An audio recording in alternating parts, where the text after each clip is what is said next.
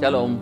Shalom. Greetings to you in the name of Jesus. Salam dalam nama Tuhan Yesus. Let's do this inspiration from Isaiah 25 and verse 4. Inspirasi hari ini dari Yesaya 25 ayat 4.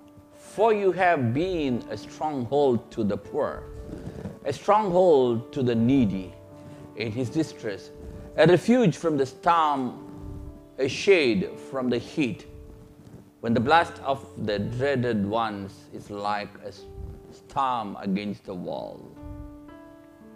Sebab engkau menjadi tempat pengungsian bagi orang lemah, tempat pengungsian bagi orang miskin dalam kesesakannya, perlindungan terhadap angin ribut, naungan terhadap panas terik, sebab amarah orang-orang yang gagah sombong itu seperti angin ribut di musim dingin.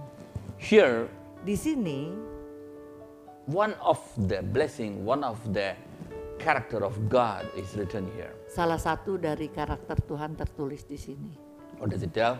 Apa yang He dikatakan? is a stronghold. Ia adalah tempat perlindungan kita, menara yang kuat, tempat pengungsian. God is Haleluya. a stronghold. Ia adalah kubu Stronghold to the pertahanan poor, kita terhadap orang, dikatakan terhadap orang-orang miskin, to the needy, orang lemah, to the distress.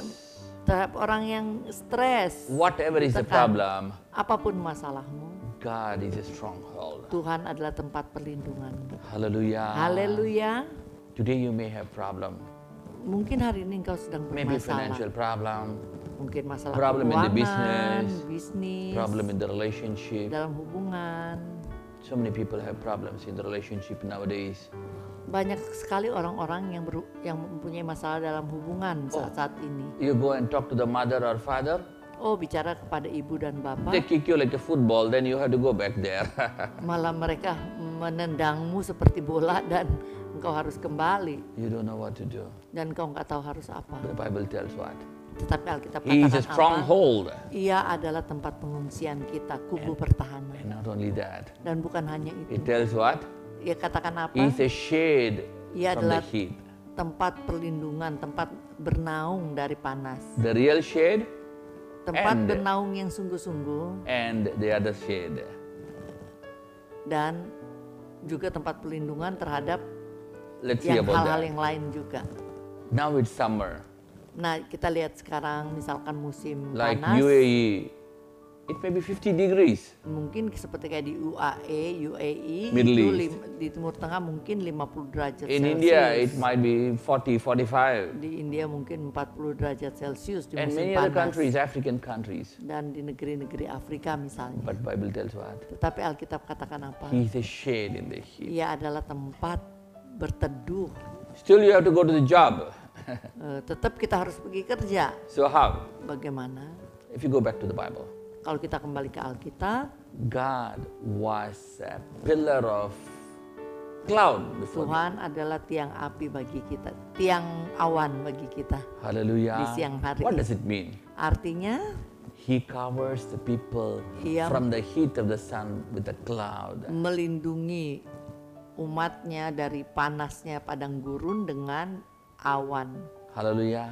Haleluya. Other people have the heat, Orang lain mungkin kepanasan di luar anak but Tuhan. God's children, Tapi they anak-anak walk Tuhan, like as if it's in the air conditioned situation. mereka berjalan di tempat yang teduh karena di atasnya ada tiang awan.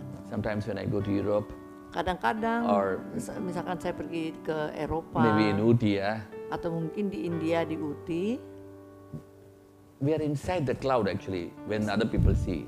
kalau orang luar dari jauh lihat, kita sebenarnya sedang ada di dalam awan. So that time we know, we can feel like a wet atmosphere. It's cold and very chill. Dan kita yang ada di sana bisa merasakan situasi yang dingin, lembab, basah. Hallelujah. Haleluya. That is the thing God will give. Itu hal yang Tuhan akan And I have berikan. experienced that. Dan saya mengalaminya. When I go to the college, Saat saya I pergi ask ke God. kampus misalnya, saya berdoa minta Tuhan. and God provide the cloud. Dan betul Tuhan sering menyediakan awan untuk saya jalan di bawahnya. And it's not only that. Dan bukan The hanya Bible itu. tells, Alkitab sometimes mengatakan people are dreaded ones, evil one, claiming the heat, triggering the heat on you, putting the heat on you. kadang-kadang ada orang-orang yang membuat orang-orang yang sangat jahat dan membuat kehidupan kita rasanya panas. But God is your shield. tapi Tuhan adalah perlindungan kita. Hallelujah. Haleluya. Let God be your stronghold and God be Kiranya your Tuhan shield menjadi tempat from the heat, perlindunganmu, from the tempat pengungsianmu dari people. segala panas dan orang-orang yang bikin panas. Let's pray. Mari kita Father, we berdoa. come to the name of Jesus. Bapa, kami datang dalam nama Oh Tuhan Lord, Yesus. you're the God Tuhan, Engkaulah Almighty. Tuhan yang Maha Besar. So many people are against your Banyak children. orang melawan anak-anak-Mu Tuhan. Their boss, Bos mereka, maybe their spouse, mungkin pasangan, maybe their in-laws, mungkin maybe the neighbor, ipar maybe mereka, anybody. tetangga mereka atau siapa. But Lord, Tetapi be Tuhan, their shield. jadilah perlindungan bagi mereka. Keep them under your shadow. Jaga mereka di Because you are the naungan-Mu. stronghold. Karena Engkaulah tempat Keep them, perlindungan, shield them, and menara bless them, pertahanan, Father. jaga dan berkati mereka. Be with them. In the name of Jesus Besertalah we dengan pray. mereka. Demi nama Tuhan Yesus kami berdoa. Amen, amen. Amin. God bless you, God bless Tuhan you. Yesus memberkati.